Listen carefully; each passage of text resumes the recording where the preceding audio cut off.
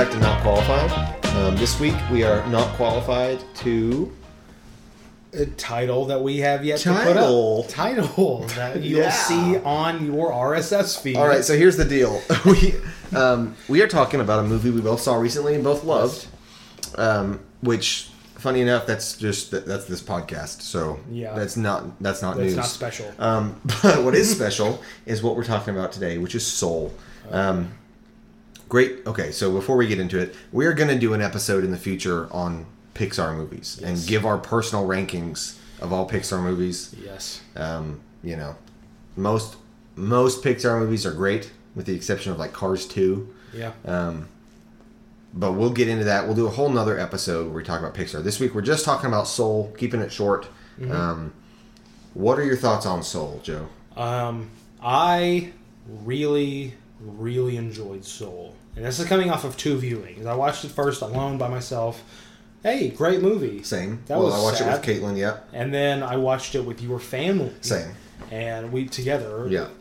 And I was like, oh yeah, no, I still liked it just as much. Yep. I thought it was such a great movie, and I think Pete Docters has such an interesting way of directing and writing movies that, as far as compared to other Pixar movies, which we'll get into later, tends to delve into a lot of very specific parts of human condition that the other Pixar movies don't really talk about. They don't touch on. And I'll say this movie solidified for me that Pete Docter is my favorite. Yeah. My favorite Pixar director, closely followed by Brad Bird. But before I agree. Before, I wouldn't have said that because I was like, well, he's only done 3. Like, I don't feel like I can judge. Inside Out was good. Inside Out was really good. And Up is my favorite. Up was very good. Up is my favorite one. Monsters, Inc. is my second favorite one. This is coming from a guy that loves Incredibles and Incredibles 2. I love those movies. Yes, and Ratatouille, which is why Brad Bird is close behind. But I will say, I think the 4 movies, Monsters, Inc., Up, Inside Out, and Soul,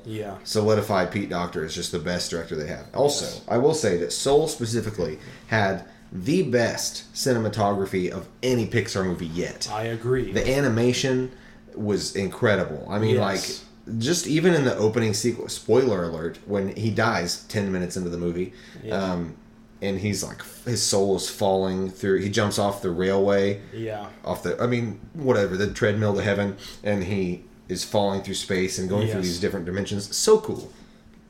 I agree. Yeah.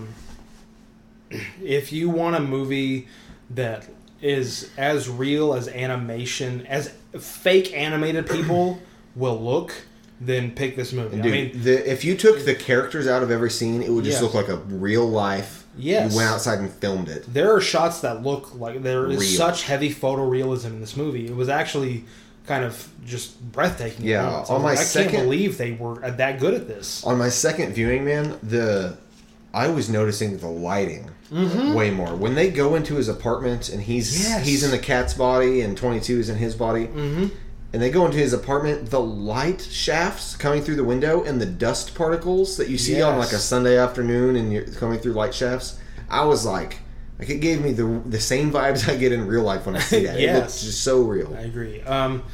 So to get into the movie's plot, Joe Gardner, he's a band teacher, director for a middle school, maybe high school bands. Middle school bands.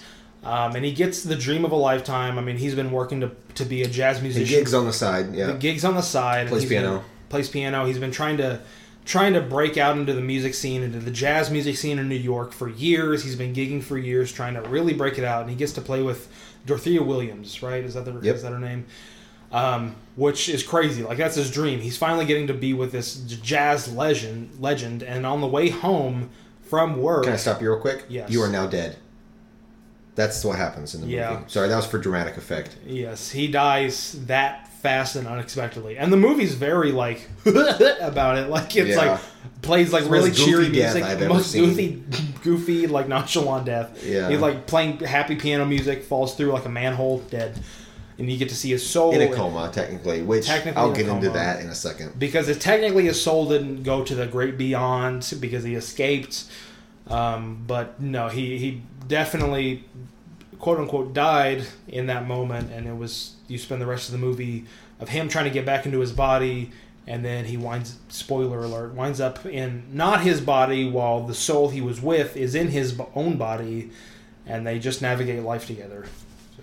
So what is interesting is his main motivation is, so apparently in this afterlife, by the way, I mean, obviously this movie doesn't have accurate theology. Yes. I would just like to say this is coming from two guys who were very, very devout in their faith, very devout in their theology. Yeah. So you're hearing this from a very Christian perspective. Yes. I still love this movie. Oh, absolutely. I've heard other Christians be like, "Oh, well, you know, this is teaching your kids back." Like, what? You're going to let your kids learn theology from Pixar? You've already kind of messed up. Oh, so absolutely. Don't. I know. Like I said to you when we first talked about this movie, I know that balloons can't lift houses, and I know that reincarnation is fake. So that's the attitude I go into in this movie. Yeah. If we're just going to let the they live attitude, just everything, just let Pixar just like consume. Yeah. You have to believe us. Yeah. I'm kind of attitude about it. Then you can't. That's not the point of the movie. That's not the point of it. It's a mechanism to serve the plot. And so anyway, that put aside, the whole thing is he's dead, and apparently some people when they die they choose to be a mentor, where they're helping unborn souls develop their personality so that they can be sent to Earth.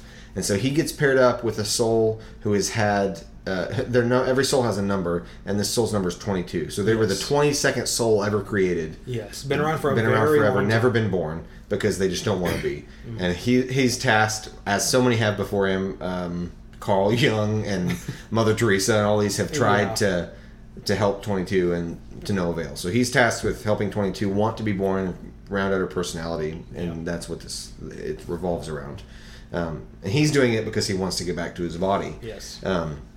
Because as soon as these unborn souls develop their spark, something that motivates them as human beings, they get what is called an Earth Pass, and that Earth Pass lets them go from the great beyond down to Earth. And he's thinking, okay, I can make a trade. She doesn't want to go to Earth. I want to go to Earth. I'll get her motivated. I'll take her Earth Pass. I'll go to Earth. She'll stay here. But obviously, things don't work out that way. And they get sent back. She gets put in his body. He's in a cat's body, and then they go through. There's a lot of mechanics of like rhythmic hypnotization brings you into the afterlife while you're still alive, and those people help untethered souls find their purpose in life. There's a lot of mechanics here. But I'll just talk about. For me. One of my favorite scenes in the movie. Every Pixar movie has a scene that makes you cry, a heartwarming scene. Yeah. And my favorite scene in this movie, it's one of my favorite of these kind of scenes from any Pixar movie. Still, no movie makes me cry like Up. But the scene in this movie is he's basically failed her. He was selfish. He got his dream. He's back in his body. And now she's all sad and depressed in the spirit world. Yes. Because she wanted to live for a second, and he convinced her that, no, you just want to be like me. Yeah. And my favorite scene in this movie, he goes back to his apartment at night after his gig. Yeah. And is sad. And he sits down at his piano, and it's the most real feeling I've ever had. Especially because it's coming from two guys who love music and like play music and write music, and we love jazz too. Yes, and so that's probably a huge aspect of this, but also just songwriting in general is something we both like. And there have been many nights in my life where I've come home sad and sat down in the dark at the piano and wrote a song. And that was the feeling I got from this. He sits down at the piano, he lays out the objects in front of him that remind him. The mementos that she has collected over the course of this day in his body. That remind him of her, and then he just plays piano. Yeah. And he and what's so cool about it is a lot of movies will play on your emotions by like tethering it to another character. Yeah. So like they're remembering, he didn't sit down and just remember 22 or remember a girl he's in love with or remember his mother or anything. You know what I mean? He sits down and it shows flashbacks of his life. Yeah. From his childhood, playing with his dad and growing up with his mom. And man, that hits me hard. Yes. Because that's something you don't see a lot in movies. Yeah. It's like him being sentimental about his own life that we haven't even seen in this movie. Yeah. And it still works. And it's things that we can all relate to. Yes. just being with your mom. His feet in the sand at the beach. Feet in the sand at the beach, or listening, or having an experience with one of your parents. Just one single experience. And he's listening to records with his dad. Like, you can all have those connective things between those shots that you're like, I can absolutely connect to this. And even if you can't, you get the pain that he's remembering his life. Yeah. And the pain that he has to endure to make the decision that he does in the next few seconds of being willing to give up his life. First 22 to have her own. Is and that's sad. Him sitting there playing piano and realizing he has had a good life. Yeah. And that he can give it up for somebody who wants it more. Yeah. Man. And I was really surprised when I watched the movie that a lot of Pete Docter's movies deal with a lot of heavy themes. Yeah. With Monsters, Inc., I mean, it's definitely not as heavy. It's pretty kiddish still, but I mean, you're stumbling upon something that seems destructive. Whatever. Right. Up and then Inside Out. Then you begin to develop feelings for it. Right. You connected to it. Then you get to be reconnected to it. Yeah.